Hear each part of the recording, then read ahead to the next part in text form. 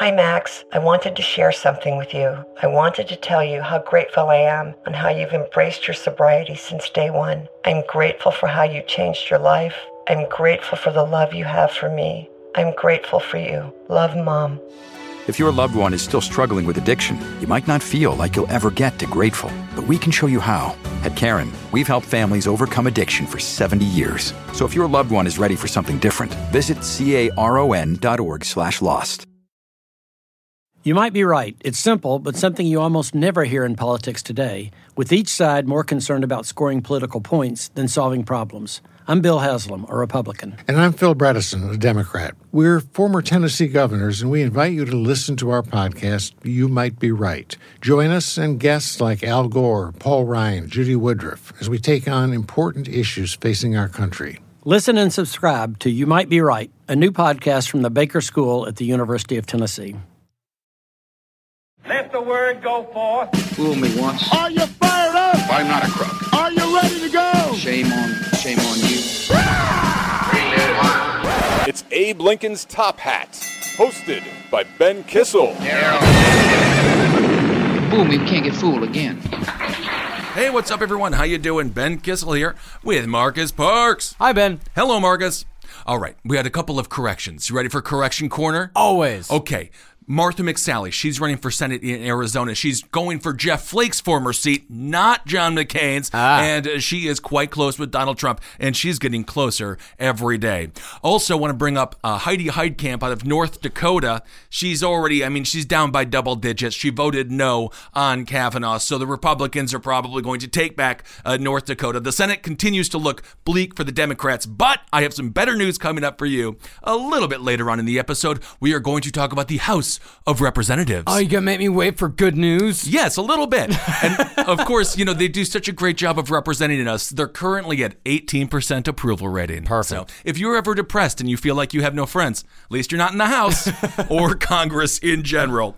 Also, I want to tell you a little bit about this regarding Kanye West and Kid Rock. We had some good laughs with them at the White House. Obviously, Kanye West, Superman himself, when he puts on his MAGA hat. Why were they at the White House? They were at the White House for an interesting bill that was passed. Now, will it be implemented? That's going to be difficult to do, but it's called the Music Modernization Act. Basically, our music licensing laws haven't been updated since like 1909. They're still based on sheet music. Yeah. And because of Spotify and all the streaming services, just none of the money is going to the artist. So in a nutshell, these are going to create a database of the songs, who created the songs, who owns the right to those songs, and then try to get money to the people who actually deserve it, because right now, as I'm sure many of our listeners who are musicians know, it's impossible. You can't make money off of music whatsoever because everything is free, so you tend to have to go on tour and work your fingers to the bone to try to make ends meet, and that's not right, because we need more singer-songwriters in this country. It's an American tradition. That's right. All right. So I also want to just mention here briefly, when it comes to Khashoggi, of course, now this is the Washington Post journalist. One correction: he was murdered in Turkey. He was killed at the consulate in Istanbul, not in Saudi Arabia. And he is not a U.S. citizen. He is a U.S. resident, nonetheless. Right. International scandal for sure. And we're going to get into a little bit about what they actually did to him. So it'll sound a little bit like last podcast on the left here for a second.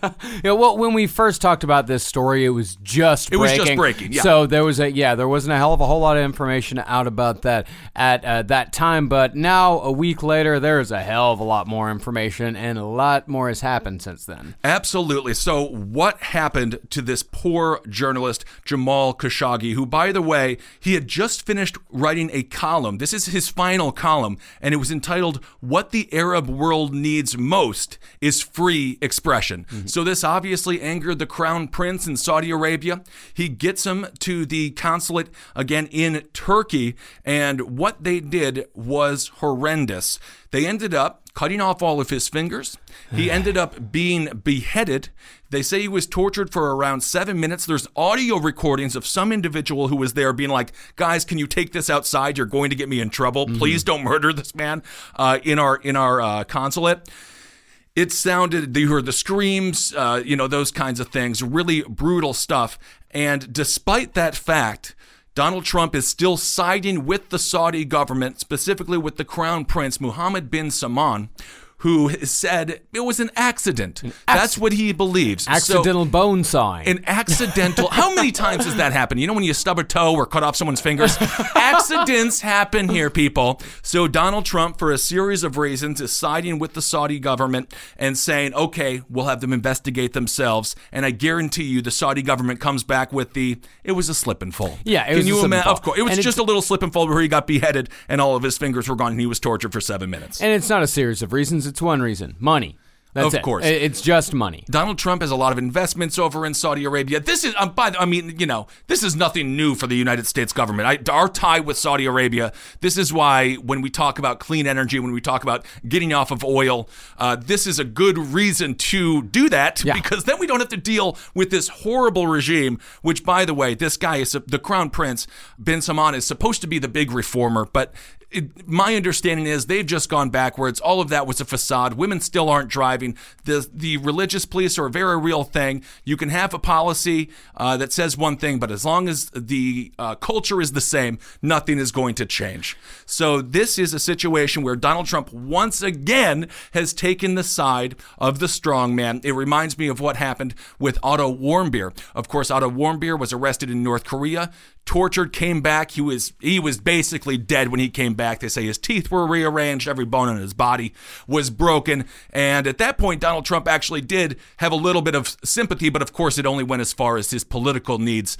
So now now Kim Jong-un, he loves him. He actually expresses how much he loves him. So this is just another situation where, as Americans, where you would like to see our president stand up for our morals. Yeah. I understand we're not a perfect country here, but you got to stand up for our morals, specifically when it comes to this journalist being murdered again in Turkey. When we talk about his war on the press, when he talks about going after the fake news, he's always discussing fake news. It's scary to think that this journalist was killed and Donald Trump's reaction was less than empathetic. Yeah. I just don't know how you don't at least convey empathy. It was a shrug. It was a total shrug. It was a shrug, like, what are you going to do? Well, not just a shrug. It was a straight-up defense of the Saudi government. He got off the phone with me. He's like, I believe him. They're going to investigate. Are you kidding me? Yeah, of course. I mean, well, it's not just his investments. It's not just oil. It's also arms. Like, don't forget, we got about a good $80 billion deal going with Saudi Arabia when it comes to arms. Saudi Arabia buys a lot of weapons from the United States.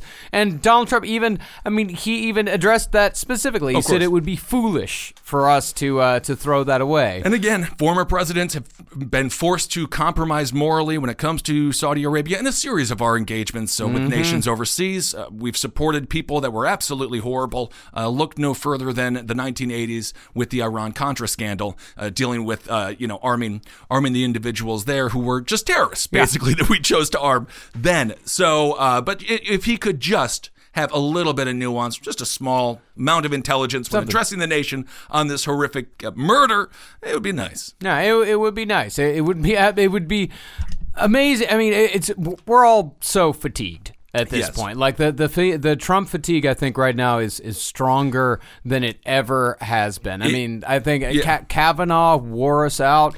This is wearing us out even further because it just never ends. There is the war out thing. Again, we got 19 days out. We're just over 2 weeks out of the midterms. So stay energized. If the polling looks good for the Democrats. In generic ballots, when it comes to House districts, they're up by 7 points. So it looks good, but you got to stay energized because this is when you're running a marathon. You're starting to cramp up. It's getting really hard. Have an energy bar and keep on pushing because we're almost to the finish line. Yeah, stay energized and just stay energized enough to go to the polls. Yeah, just get up and walk and go do that thing as we mentioned last week. The really boring thing. Just go do it. Yeah, just go do it. And also make sure, like, if you can't make it on election day, be sure to check out what absentee ballots are required of you, because I know here in New York City we're going to be in Texas when the election election happens. So here in New York City, we have to print off a form, mail it so in, hard. and to print off a form, fill it out,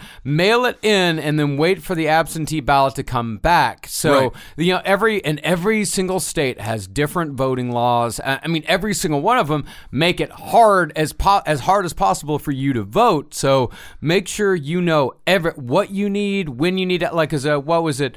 I can't remember what state it was. Well, they just put in ID. They put in laws where you can't vote with a student ID anymore. You have to now have your driver's license. Like, the voter ID laws are different in every single state, and you have to be educated on what your voter ID laws are, and let your neighbors know what your voter ID laws are in your state. Yeah, just go talk to your neighbor who sits on his porch with a shotgun all day drinking moonshine. You'll be totally safe. Don't worry about it. No, what you're talking about, and we'll get into this in a couple of minutes here, is the Georgia voting purge. It's very interesting. Adams is an African-American female. She is running for governor. She would be the first African-American female to be governor of any state. Yeah. And so they're purging a lot of people of color, a lot of them. And is that just a coincidence? Who knows? Her opponent, well, we can just get into it now. Stacey Adams' opponent, Brian Kemp, interesting, Marcus, did you know this? He's in charge of the voter roll. Oh, is he now? He is in charge of who can vote in the state of Georgia, and he is running for governor.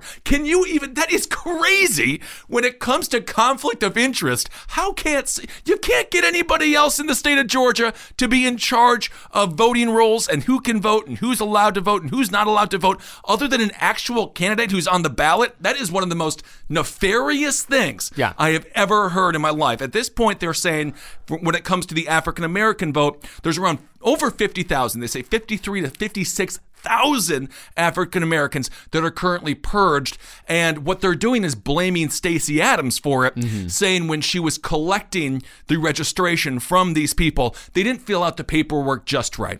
And I had a chance last year when I was running for Brooklyn Borough President, when I did some petitioning. It is a colossal pain in the ass. You need their address, their date of birth, their name has to be spelled correctly, and people, they can't sign, they have to print and then sign. There are just so many ways. Let's say someone leaves their apartment number off, no longer a valid registration. That person has been purged from the voting polls, from the voting rolls. So it is a difficult thing to do. 56,000 is a hell of a lot of people to kick off a ballot. We have a constitutional right to vote in this country, but you wouldn't know it when you look at states like Georgia. Absolutely not. I mean, there is a concerted effort in this country that's been going on for many decades now, if not for the entire history of our country, in which the establishment does not want you to vote. They don't want it. They do not want people to vote. And it's especially Republicans do not want you to vote. They're much better at it. I'll tell you that much. They're very good at purging voter rolls. They're very good at suppressing votes. They're very good at making sure that anybody who might vote against them cannot vote at all. Right. The Republicans do not believe in democracy. Let me say that again. They do not believe that everyone in our country should vote. It's a republic. It's a republic. And of course, obviously, with our laws regarding felon voting and things like that, it should be much easier. And I completely agree with you. Voting, it's a constitutional right, and you should not have to jump through hurdles to vote. No. I also want to talk a little bit. You mentioned how Republicans, specifically going back to our example in Georgia, purging people. There's the notion that somehow Democrats want open borders. This is what Donald Trump was talking about today, of course, constantly trying to change the conversation from calling Stormy Daniels horseface to whatever it might be. I mean, it's so ridiculous. You can't even make this stuff up anymore. But when it comes to immigration, that's one of the Republican talking points. Open borders, the Democrats want them. So we have a situation happening right now where we have a lot of people coming from Ecuador, Honduras. I see them as refugees. They are fleeing war-torn countries. And as we've talked about, the drug cartels, they're worse than ISIS. In 2016, the only country that had more murders, more death, was Mexico. The next one was Syria. Yeah. I mean, we're talking, it's crazy here. So I do see them as refugees, and I also see them as a key component to our economic culture, to jobs in this country. According to the department, and this is what I was supposed to go on Fox News and talk about today, but I was bumped because they want to talk about Rod Rosenstein more. I'm so sick of talking about Rod Rosenstein. We all are. Okay, so we're all sick of talking about everything. I'm not. I'm not. No, and our audience isn't sick of listening either. not if sick of everyone's sick of that's not good for business. Oh, no. That's not what I mean. I take it back. I was bumped so they could talk about Rod Rosenstein. Evidently, of course, the deputy AG there. Evidently, he may have worn a wire when talking to Donald Trump. Again, as I joked about, just give Donald Trump the number to Fox and Friends. You don't need a wire. No. You don't need to secretly tape Donald Trump. Look at his Twitter and listen to him talk. He lets it all out. So no need for that. And of course, Rosenstein is in charge of the Mueller investigation. He could do away with it if he wants to, but of course he won't. And a lot of people are speculating that Mueller will come out with his report after the midterms. And Rosenstein is sort of alluding to the fact that they will make them public. They don't have to. Yeah. Which, keep that in mind. There is a possibility that Mueller just releases this thing and Congress just keeps it classified. Yeah. Which would make everyone's head explode. But nonetheless, so they bumped me to talk about Rod Rosenstein. But I wanted to talk about immigration because Donald Trump, obviously, he wants to rally his base. He's thrown in that red meat like they used to throw the Christians to the lions in Rome and making the audience real happy. And so he sends out this tweet talking about how Democrats want open borders, talking about how we're having caravans of Ecuadorians coming over and Hondurans coming over the border. And what's happening is there are a lot of people coming over the border, most of them seeking asylum, all of them knowing that they will most likely be put into a detention center for a time being. And then we'll figure out what to do with them, either deport them back or attempt to integrate them into society. Of course, there is no path to integrate anymore. No. And when it comes to what I was talking about earlier regarding our workforce, over half of the jobs, according to the Department of Agriculture, half of farm workers are undocumented workers. Half of them. That is huge. We also have a situation because of ICE where farmers, these just middle class, a lot of whites, a lot of rural, a lot of Trump supporters, if they do get found with undocumented workers working for them, now they're in trouble. Yeah. So a lot of people are on the chopping block here. Also, if you look at the numbers, 15% of construction workers, undocumented workers. We definitely need more construction workers as that industry is continuing to boom. 24% of people who are like maids or in the cleaning service industry, those are undocumented workers. Thank you for what you do, by the way, and I apologize for every hotel room they've ever had to clean of mine. It's never a good experience for them. I am sure of that. Yeah, because you turn it up to 90 degrees and it turns into a hothouse and everything's wet. I don't know how to not be disgusting in hotels. I'm literally, the last time I was in, we were at Pygmalion. Yeah. I ended up eating a salad with my hands. and I had a fork. But I'm just like, you know what? Let it fly. Who cares? My gosh. So they are really, they're saints. And that industry, when it comes to hotels and the cleaning service industry, maids, that's booming. They say by 2024, they're going to need 124,000 more. So we need workers in this country. And then we also have the situation when it comes to personal care and home aides. This is one of the ultimate ironies. There are currently, it's an older person's job. A lot of baby boomers occupy this profession, personal care and home health aides. The irony is these baby boomers who may support Donald Trump's immigration policies, they're going to need a lot of care in the future. Quite a bit. And I don't know who they think is going to give it to them because their kids stopped talking to them. And post 2016, after they wouldn't shut up about Trump and got real aggressive and really intense about it, and their kids stopped talking to them.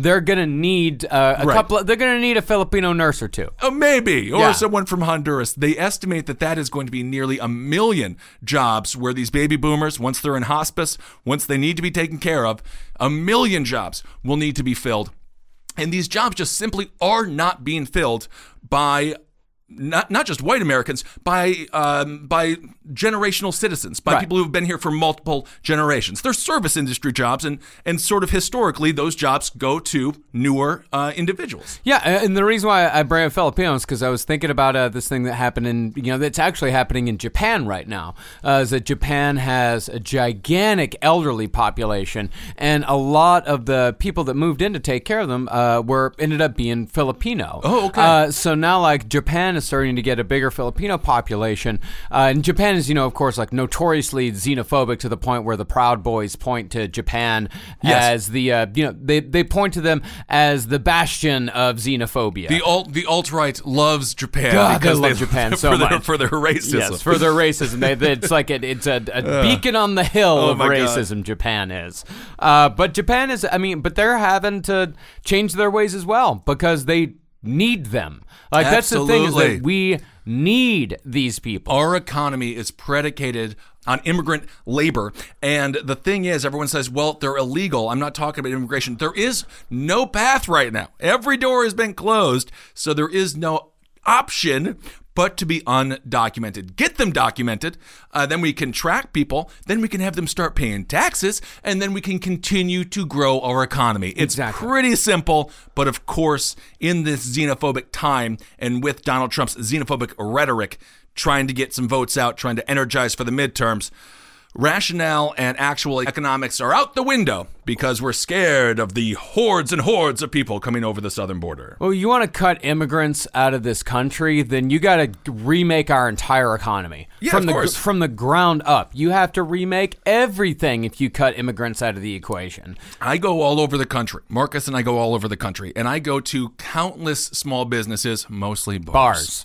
No, Marcus, they're small businesses, okay? Unless I go to a Dave & Buster's or a Buffalo Wild Wings, they're a little bit bigger. I go to small businesses too. Comic book shops. Record stores. Okay, record stores. So we're both at our small businesses. And I talk to a lot of the owners of these places. The number one issue they have is finding good workers. Yeah. They just can't. So this whole idea that the immigrants are taking our jobs, it's a lie. It's a misnomer. And these jobs need to be filled. They're not taking our jobs. They're filling our jobs. Anyway, that's what I wanted to discuss today on Fox News, and I wasn't able to, again, because they had to talk about Rod Rosenstein. Of course, in this modern America, I'm not a victim here, and I'm not pretending, but I had 3.5 minutes to make it. 3.5 minutes to make it famous, and I wasn't able to get there. I mean, you make a good point. Immigrants are not taking your jobs. They are filling jobs that we need. The people who are taking jobs are corporations, multinational corporations. The robots. That take your jobs, give them the robots. Take your jobs and give them to other countries where they don't have to pay them anything. It's not immigrants that are taking your jobs. It is your boss that is taking your job. It's 101. Blame it on the others. It's right in front of our faces. Automation taking our jobs. But then again, there are, if you're creative, as I've talked about this on TV before as well, there are new places now to get jobs, more jobs than ever before in unique places, such as Twitch, for example. I had a chance to mention Holden McNeely. He has a full-time job playing video games.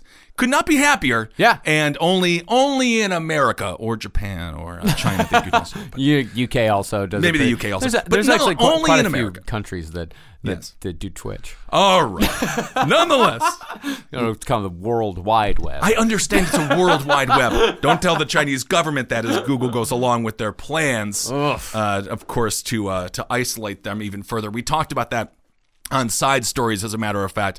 Go listen to the last episode. We talked about the new social credit program going in China right now. They're going to have it fully implemented in 2020. Basically, you start with 70 points and you go down from there. If you stay at 70 or in the 60s, then you're a good citizen and you get cheaper hotel rooms. You might get some free flights, maybe a free dinner here or there. You go low and you are the dregs of society. You can no longer do the vast majority of things that even so-called free Chinese citizens can do. And it is right out of Black Mirror, completely horrifying, and a great reminder. It's possible to happen here, and we have to be vigilant to stop it. And I know you like your drones. I know they're kind of fun to play with and everything, but my God, just think about being monitored 24/7 and what the government will do with that information. Well, and Amazon is helping the whole thing along. Great. Thank you, Jeff Bezos, as he becomes more muscular and bald, looks more like Lex Luthor every day.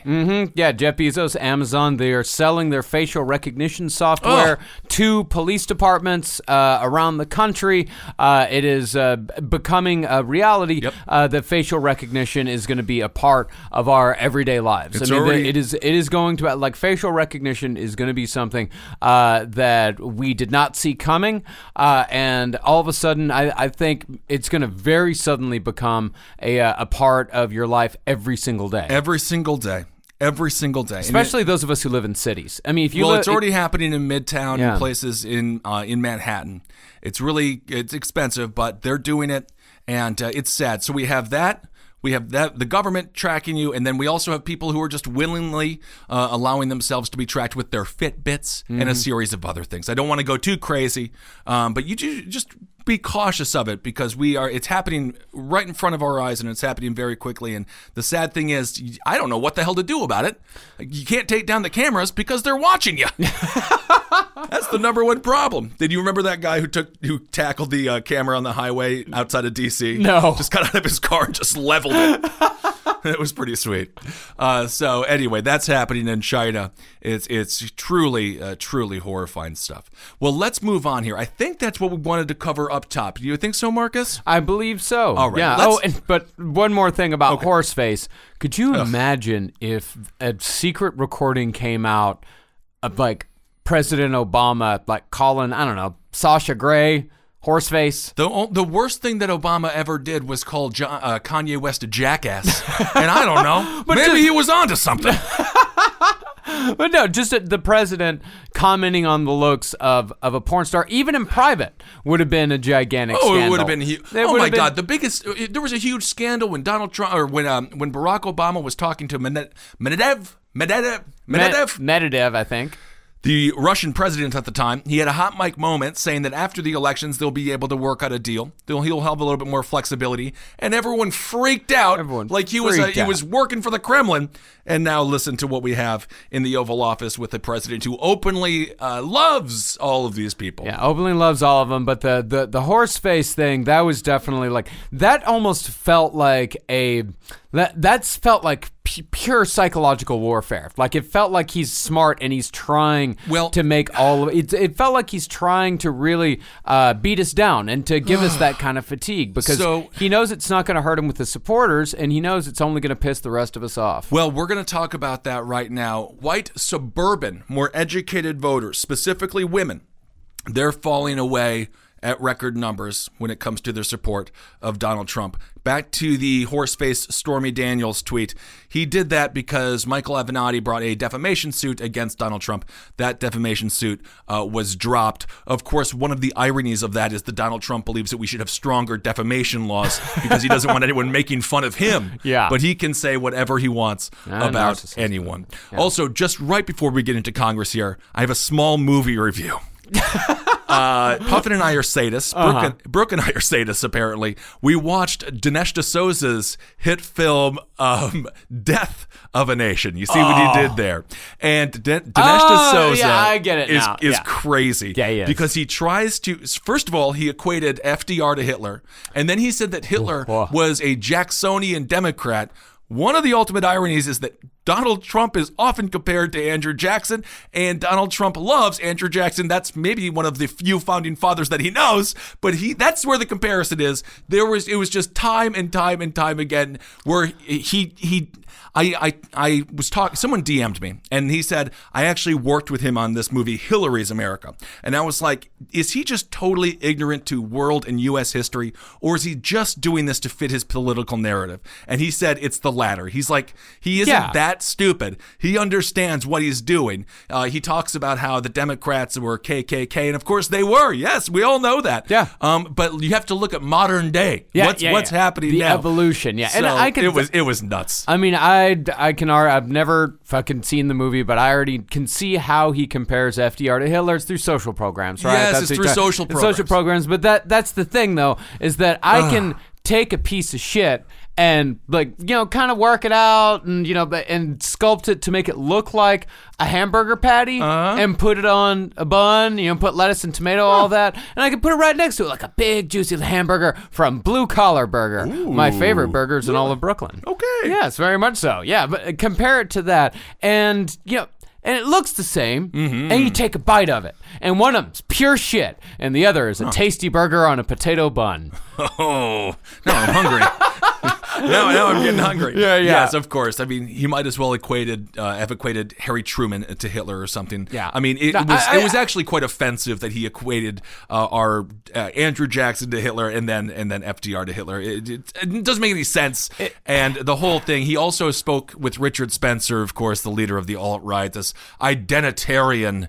I don't know. Fall in love with a sports team or something. People are so in need of an identity. Yeah. And there's so many ways to give yourself an identity. Make your own. Just be unique. Yeah, make your own. I mean, I don't know. Maybe it's a part of like fan culture. It is. Where people, they identify themselves as I'm a Star Wars fan, or they identify themselves I'm a Go Pack Go. Go Pack Go. And some people identify themselves as I'm a Trump fan. Sure. I'm a Trump fan. People also did the same thing with Hillary. People attach their identities to other people because it's a hell of a lot easier than developing your own. Absolutely. Because developing your own identity is terrifying. It's a lot of work, and I struggle with it every day. Yeah, it's a lot of work, and it's a lot of people don't have time to fucking work on something like that. Right, of course. I mean, you just sit there, you got your office life. I mean, they want to beat you down just like a prison. They want to steal your identity. That's corporate culture, is peeling away all of your identity to make you just a drone. And then maybe you can get it back when you leave the office if you remember it. Maybe. So that I understand where it comes from. But again, don't let hate lead your heart because it's all going to implode. Yeah. Anyway, going back to Richard Spencer, Dinesh D'Souza was attempting to say that he was a socialist Democrat, and the whole time Spencer's like, "No, I'm a right wing. I'm like the leader of the alt right. Do you understand?" He's like, "No, but your ideas are liberal." And he's like, "Nope, no, they are not liberal. I am telling you, I am a right wing identitarian." And it's so anyway. Dinesh is just still very upset that he committed campaign finance fraud and went to prison on the weekends, even though he has been pardoned by the president.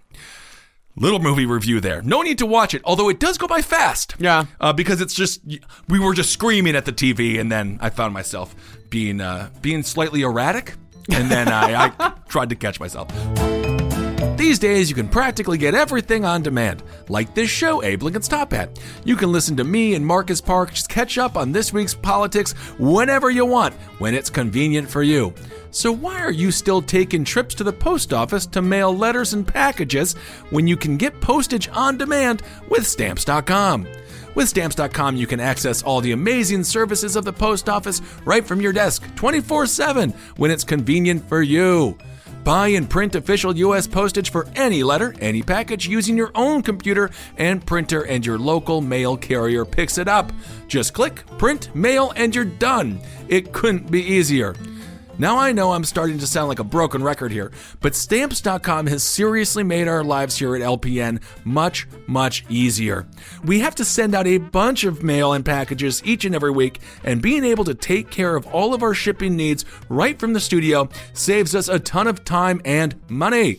Stamps.com is a must for any small business owner.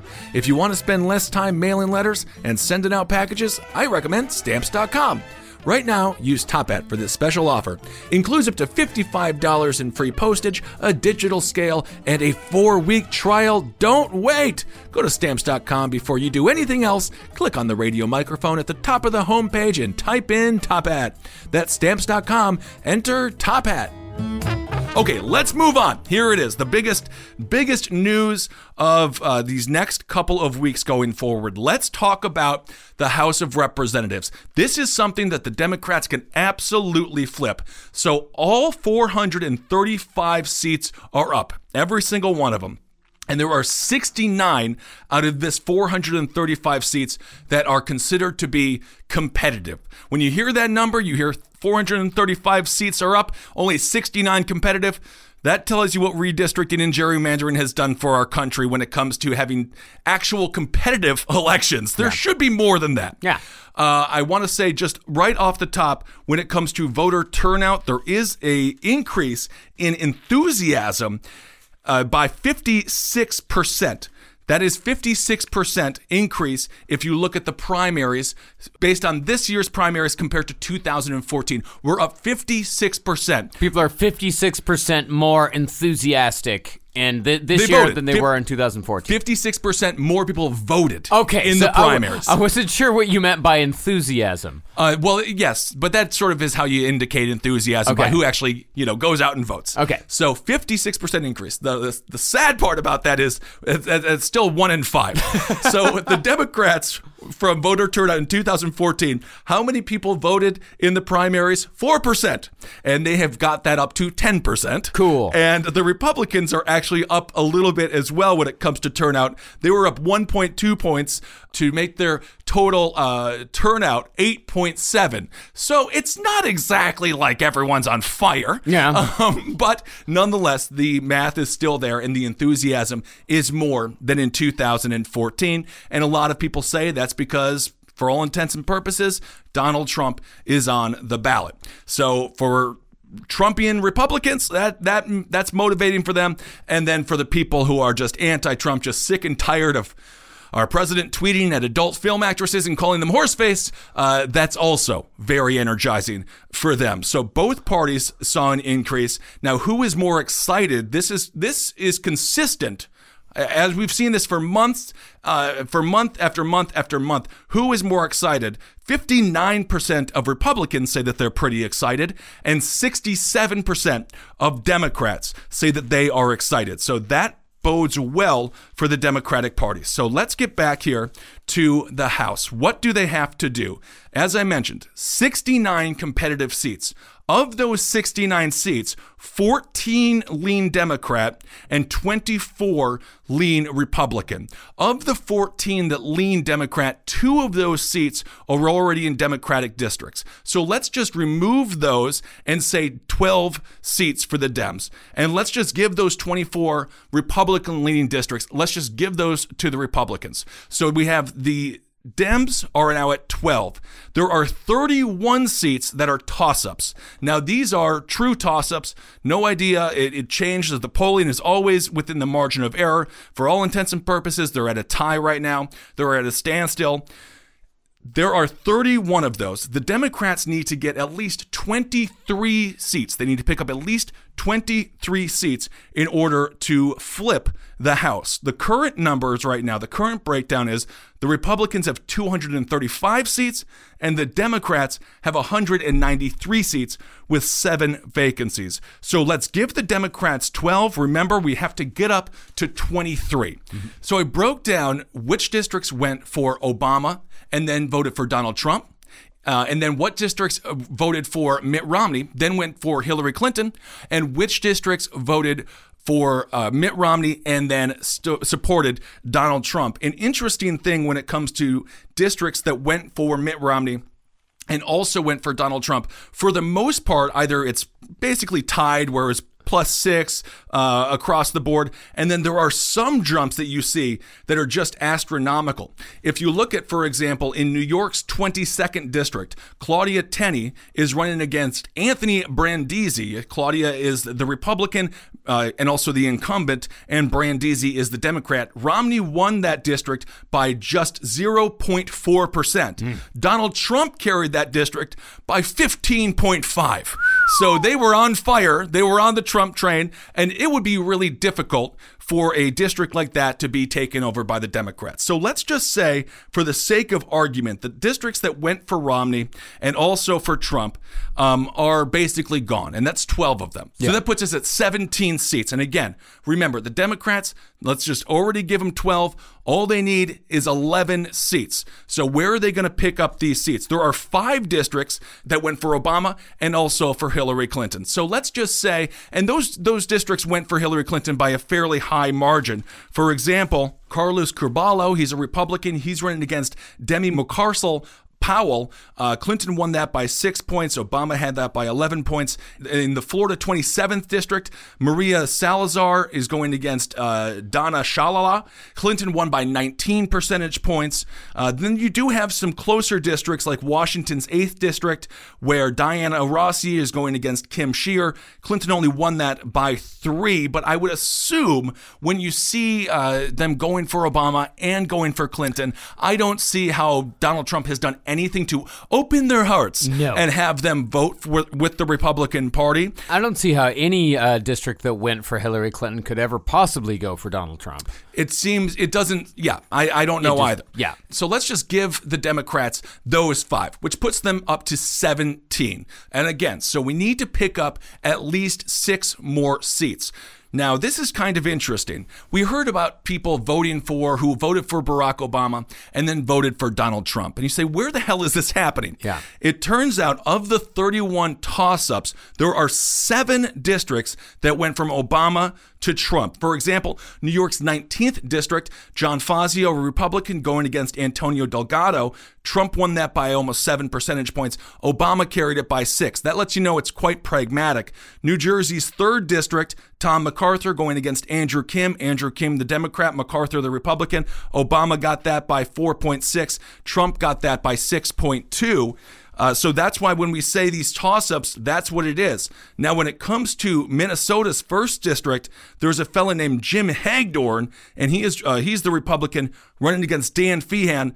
Trump won that by almost 15 points, and Obama won that by 1 percentage point. So that makes me think perhaps those voters out there might end up sticking with the Republicans. But again, we're talking about more suburbanites, more white women in suburbs. If you look at the gender gap, it's been monitored or measured anywhere from 30 to 40 percentage points difference. So white women, I think it's fair to say, have been so turned off by Donald Trump, either they stay at home or they vote for the Democrat to try to take the House. So there are a lot of competitive districts that went for Obama and then to Trump. For example, another one of those sort of blowout ones, Illinois' 12th district, Mike Bost versus Brendan Kelly. Brendan Kelly, the Democrat, Mike Bost, the Republican. Obama had it. Carried it by 1.6.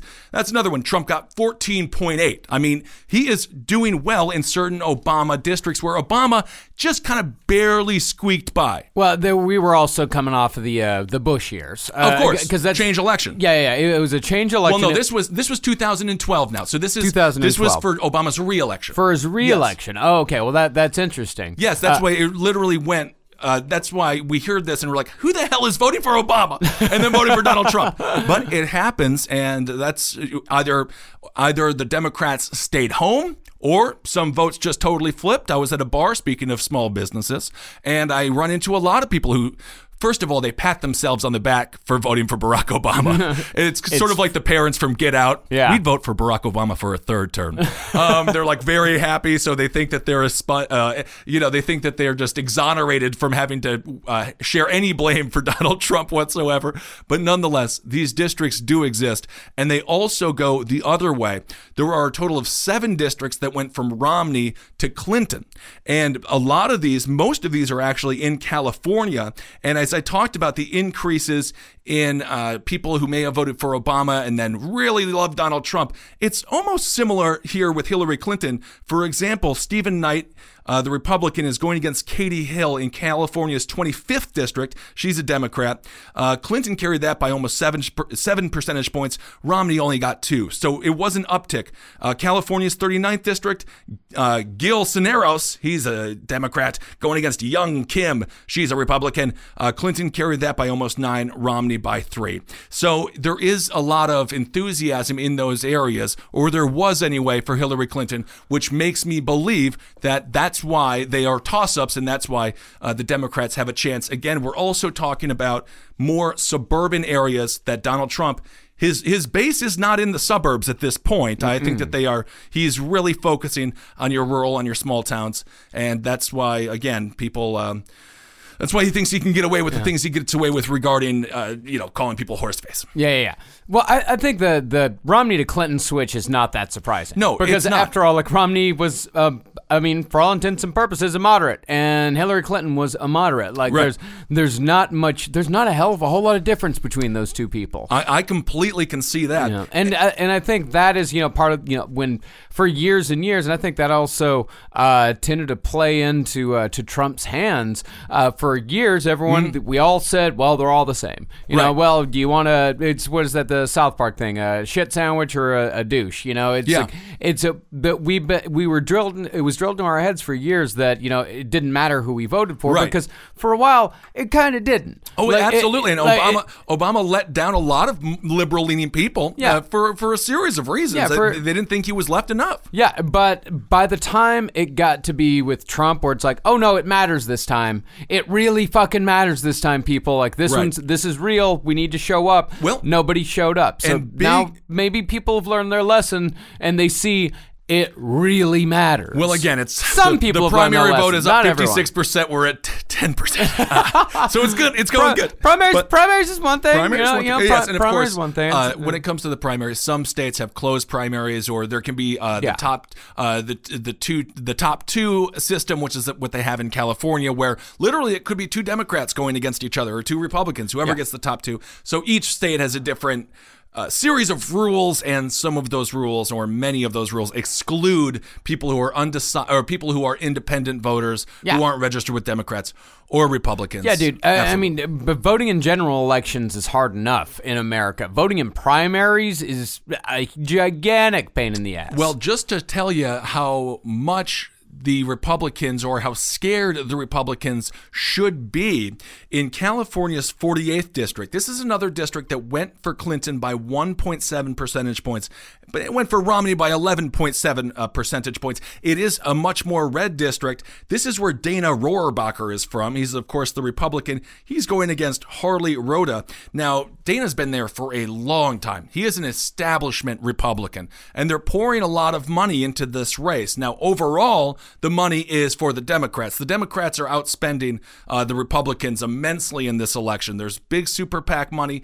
There's just a lot of cash because, again, they want to make sure to flip the House. So the fact that Dana Rohrabacher is in an actual competitive race, it's really basically the first time in his, oh my God, he's been there for so long, 20, 30 years. Yeah. It's the first time he's really facing a real opponent. So that shows you how competitive it's going to be in some of these more purple districts for the Republicans. And that's why people, once again, are much more optimistic about the Democrats flipping the House as opposed to their ability to take the Senate, as we broke down last time.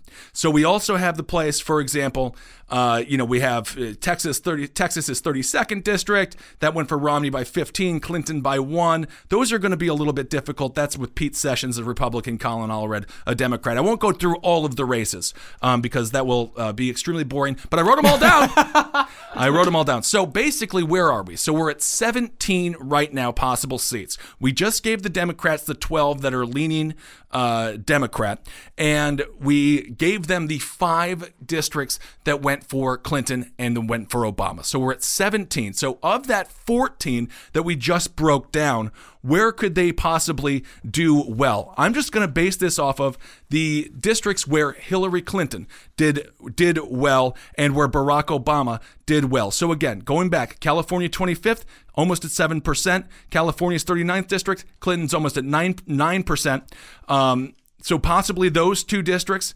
And then we have California's 45th district where Clinton was able to get 5 percentage points. So let's just let's say he gets those 3, right? Because just, again, going off of the idea that Donald Trump, those are suburban districts, Donald Trump is losing ground in those areas. So that puts us up to 20. So now we have the 7 districts that Donald Trump won, even though in the previous election in 2012, they voted for Barack Obama. Donald Trump barely won the Iowa 3rd district. This is David Young running as the Republican, running against Sidney Axne. She's the Democrat. Trump got that by 3 percentage points. So that's very possible that he was able to, that the Republican Party will not win that seat because Donald Trump, I think he's hurt them in many ways, and they weren't super in to Donald Trump. The other districts where Donald Trump just kind of barely squeaked by. But in all honesty, in the districts where they went from Obama to Trump, Trump got Minnesota's 1st district. Donald Trump almost got 15 percentage points. Maine's 2nd. Donald Trump got 10. Illinois' 12th district, again, 14 percentage points. So those are going to be more difficult for the Democrats to take.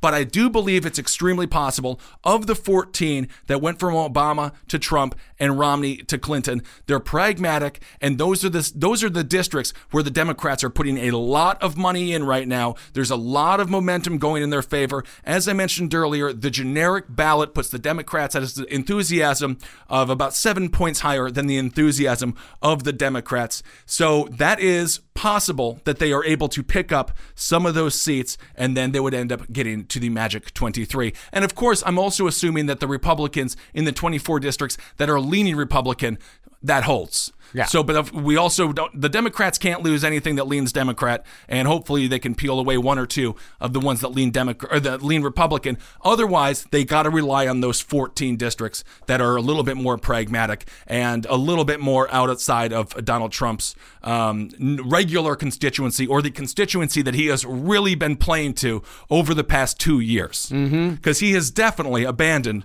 the 53% of white women that voted for him. Absolutely. And that all of this is dependent on who comes out to vote. Like who is it that's going to be that comes out on the 6th and votes? Like who in this country is politically engaged? Like I read this amazing study. It's called Hidden Tribes: A Study of America's Polarized Landscape. It was a YouGov poll, 8,000 person poll, 1% margin of error.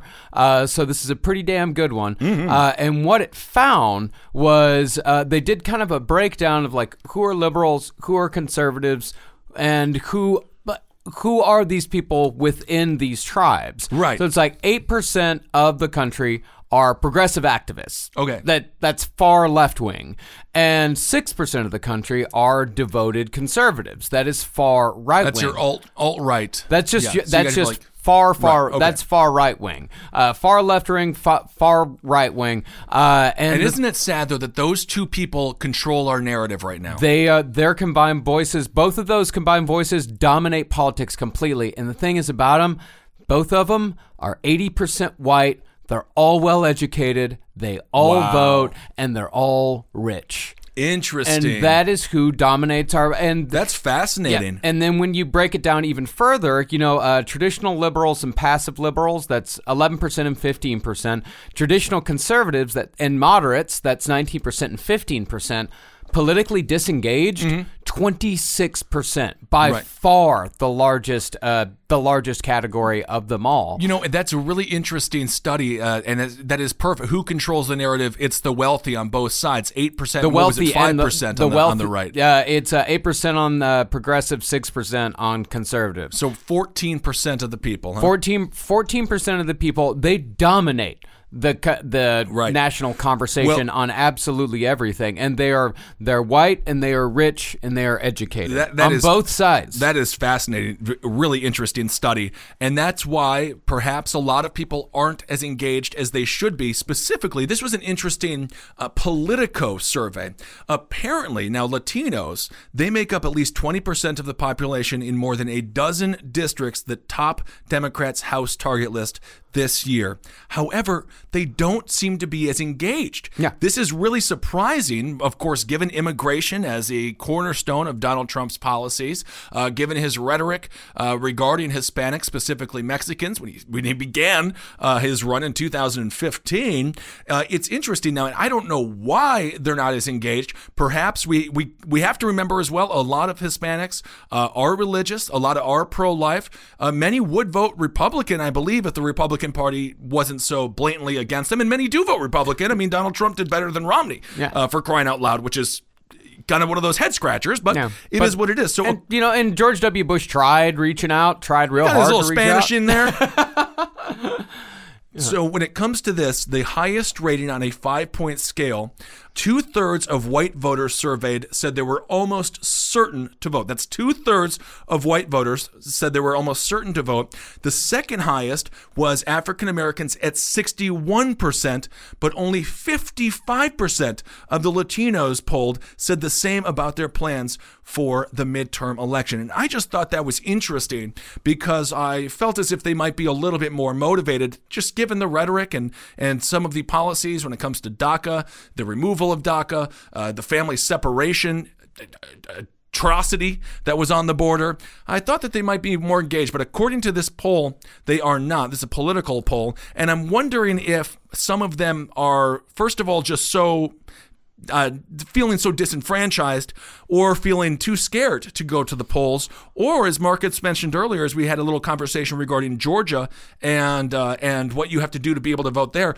perhaps they just feel as if, they've already been purged, so why bother go out there and vote? And that would be extremely sad if they just feel like, well, we're so screwed, what's the point? And that's, again, as Marcus mentioned earlier, that's what they want. And when I say they, the establishment political figures who just want to be elected over and over and over again, and the huge corporations. Well, I think you also someone answered your question, and the explanation of that is that I think it's possible that a lot of them feel completely unrepresented, because if you look at the right, I think socially they're down with what a lot of the right has to say, being pro-life and that sort of thing, but they look at the immigration policies of the right and they don't agree with that either, of course. And then they look at the left and they see it's pro-choice, and they don't agree with that. They might agree with the immigration policies, but they don't agree with the pro-life policies. So Sure. It's very possible that they just feel completely unrepresented, and honestly, it's like, what the hell's the point? They're going to do whatever the hell they want anyway. We talk about the blue wave. We talk about how many women are running for office. Oh, absolutely wonderful. When it comes to Hispanics, talking about representation. Yeah. There aren't many. Yeah. And that takes time. You have to be in the culture for a long time. You have to be multi-generational in, and then you have the luxury of running for office. I mean, obviously we have like a Ted Cruz type or a Marco Rubio, quite a few Cubans out of Florida, but Ted Cruz is a fucking Canadian. don't even get me going. I watched that the final debate, and I think that seat's it's gone for Ted. But it's gone. It makes me sad to say, but I mean that's not to say that those of you who are in that district or who are in Texas shouldn't go out and vote. Go out and vote. If you, please do not consider and that. go to the mixer. The Beto mixer will be fun. It'll Free be great. drinks. Please, still Well, go out and vote. I mean, honestly, I don't. Who the hell knows? Yeah. Stranger things have happened. Yeah, and even if it is a total quixotic waste of your time, it's not a waste of your time. If you think it's a waste of your time, you're absolutely wrong, because you need to go out and you need to show that there is support out there. You need to scare the fuck out of them. And you need to, and as much money as they spent on the Ted Cruz campaign, that's wonderful that they've had to spend so much money on a guy. Well, Beto has spent a lot more. Well, but Beto has only spent money that is not from super PACs. Beto, all of his money is from single donors. And there's a lot of that is he true. Beto did not take a single money from super PAC. All of Ted Cruz's money is from not all, but the vast majority of Ted Cruz's money is from corporate super money. PACs. Yeah, it's all corporate money, and they need to be shown that they are not going to, that we're not going to go down easy. And that the American people are not going to go down easy. Beto tried to do something interesting, investing a lot in digital advertising, as opposed to just traditional television or radio ads. So there was something that we'll be able to learn from his campaign. And of course, I believe he'll still go back and be a member of Congress or representative, I believe. Yeah. So just briefly here, going back to the Latino vote, this is according to Josh Ulibarri. Now, he's a Democratic pollster. He says, quote, "We're better than it was in 2014, but not as strong as 2016, and we need closer to 2016 enthusiasm levels to flip many of these seats in Texas, California, Florida, and Nevada." He goes on to say, among Democrats, there continues to be a fear that we're not doing enough to turn out Latinos. He goes on, he says, "We've got a Latino problem, and we continue to have a Latino problem." Politico analyzed the Latino vote by aggregating responses to 40 House polls conducted by the New York Times and Siena College. So that is an issue with the Democratic Party. Turnout, and staying on message. So let's just end when it comes to staying on message. Jobs, healthcare. Those are two great messages that you can stay on. The environment in some places really has a big. Talk to Florida. Yeah. See what just happened there Florida. with Hurricane Michael. Look to Talk South Texas. Carolina, Yeah. Texas. I mean, it's every coast. Right. But when it comes to messaging, this is the last thing we're going to talk about. Elizabeth Warren did she did herself and the Democratic Party no favors this week. No. Obviously, Donald Trump calls her Pocahontas, which is unprofessional, unpresidential, and the point that he makes is that Elizabeth Warren has said that she has Native American blood in her family. Some people speculate that she got a discount on college. I am not 100% sure about all of that. I know that she did co-author a cookbook called Pow Wow Chow, which is going to come up if she runs for president. It's pretty... Please don't run for president. Please. Well, I'll tell you one last thing. Elizabeth, please don't run for president. Hey, I want them all. I want to hear all the ideas. I want to hear all the opinions. But anyway, so she did an ancestry test, and no one asked her to do this. The Pocahontas thing, who cares? It's just Trump's base that cares. I don't particularly care. It's a little weird that she's lying about her background. Politicians do that on a regular basis, and I think it's bad. Nonetheless, it's a human thing. It's a weird human thing that for some reason everyone does this shit. I mean, you got people all over the country. They're like, yeah, I've got Native American blood, but because she is a political figure, a national political figure, it became a thing. Well, it's just one of the. We had a guy named Lou here, who ran for mayor, and then we have Salazar, who is a female representative out here. She said that she was Jewish and grew up poor, and then her parents were like, "No, you're rich and you grew up Christian," and it's just like, why are you? What is happening? Lou, for example, the same thing. He said that he grew up in a sweatshop, and his parents were, scraping by, and his parents were like, "No, we grew up really wealthy. Just stop lying." Wasn't Lou the one that almost went to jail for tax? I believe that he did have to spend a couple of days there. Nonetheless, it happened. Yeah. So it's a fairly common political thing. But no reason for Elizabeth Warren to bring this up right now. 19 days out, just over 2 weeks out of the midterms. Basically, she took an ancestry DNA test, and it says that she's either 1/64th all the way up to 1/1000th of Native American. Way back.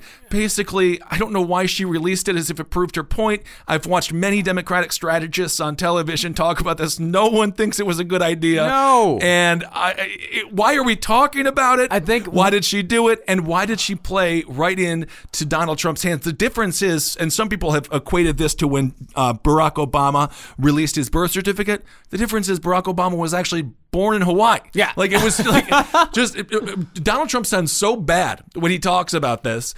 Just let him implode. No, don't get in. This is what Beto kind of fell into going back to that last Ted Cruz debate too. If you're not a name-calling, aggressive, snippy type, you can't play the game because they're always going to win it. Always. Donald Trump is, because he doesn't care. Again, he just tweeted, as president, just tweeted at a porn star calling her a horse face. Yeah. He doesn't give a crap. I think what she tried to do. And then Stormy comes back and says he has a tiny penis. Yeah. I mean, this is what's going on.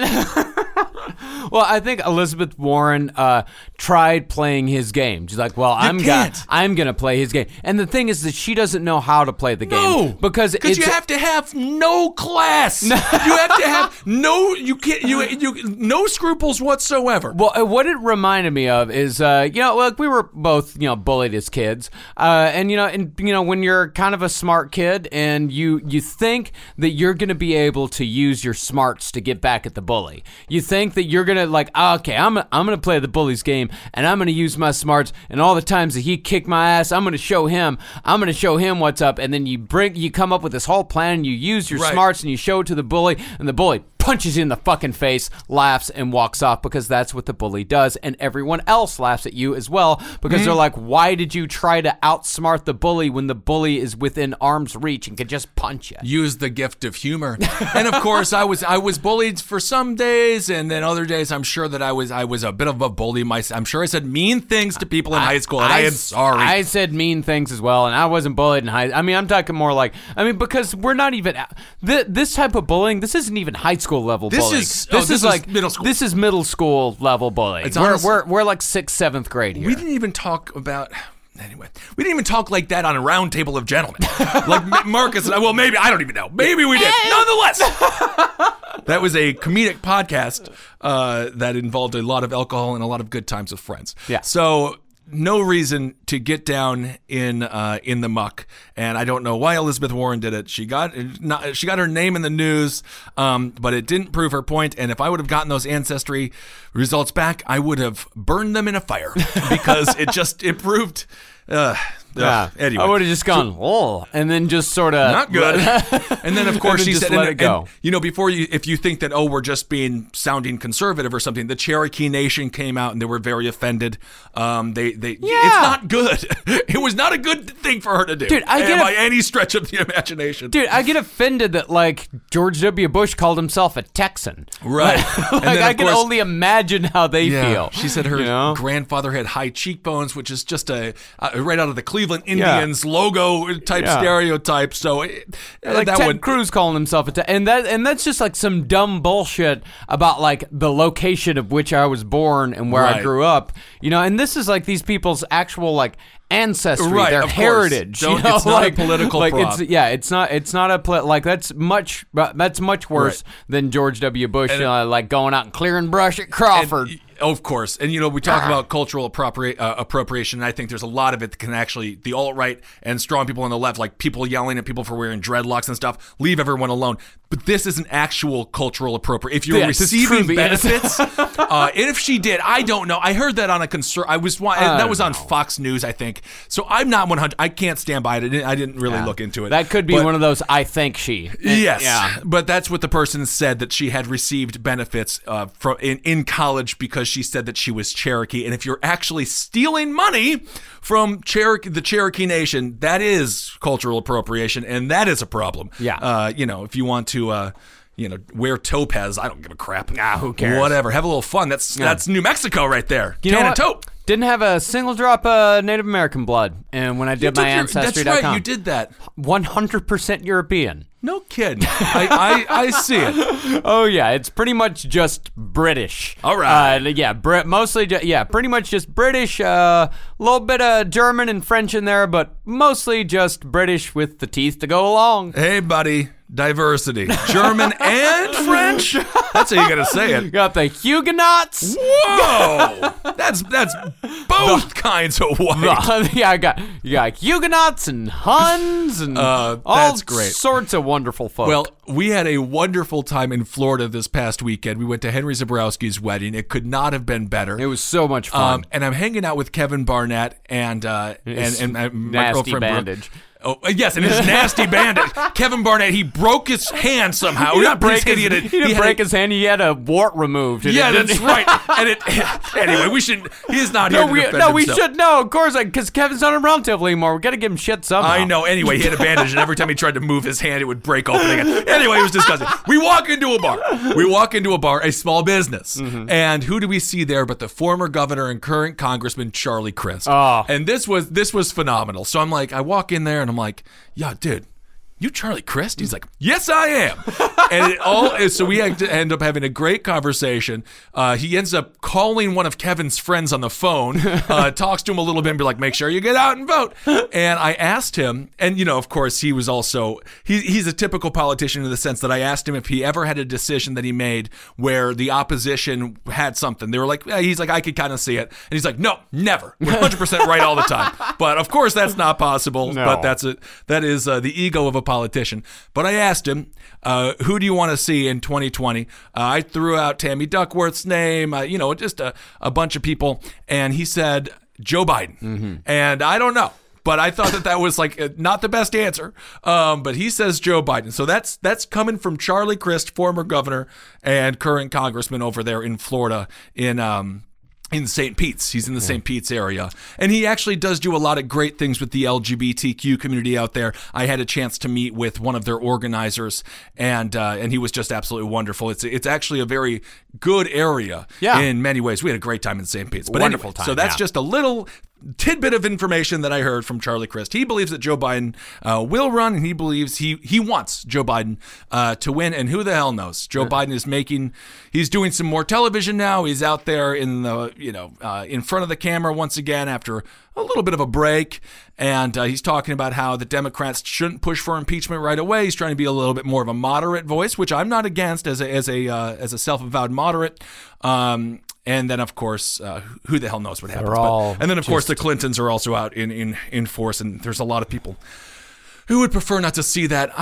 Just everyone, all those old school folks can maybe just go away for just 2 weeks. Don't do no DNA tests. No one talking about anything with the Clintons. No one talking about Biden. Just go and just let's see what we can do here. They're all just so old. Anyway. Everyone's so old. Everyone that's in charge is just so old. And Stop it. All right. A very mature response. Yeah, I know.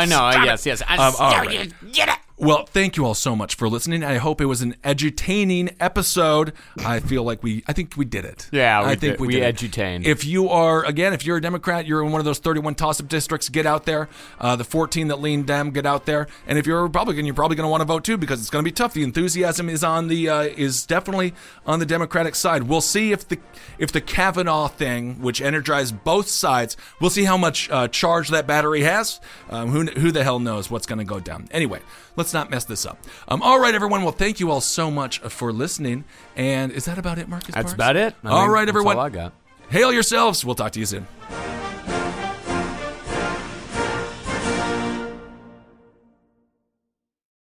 Hi, Max. I wanted to share something with you. I wanted to tell you how grateful I am and how you've embraced your sobriety since day one. I'm grateful for how you changed your life.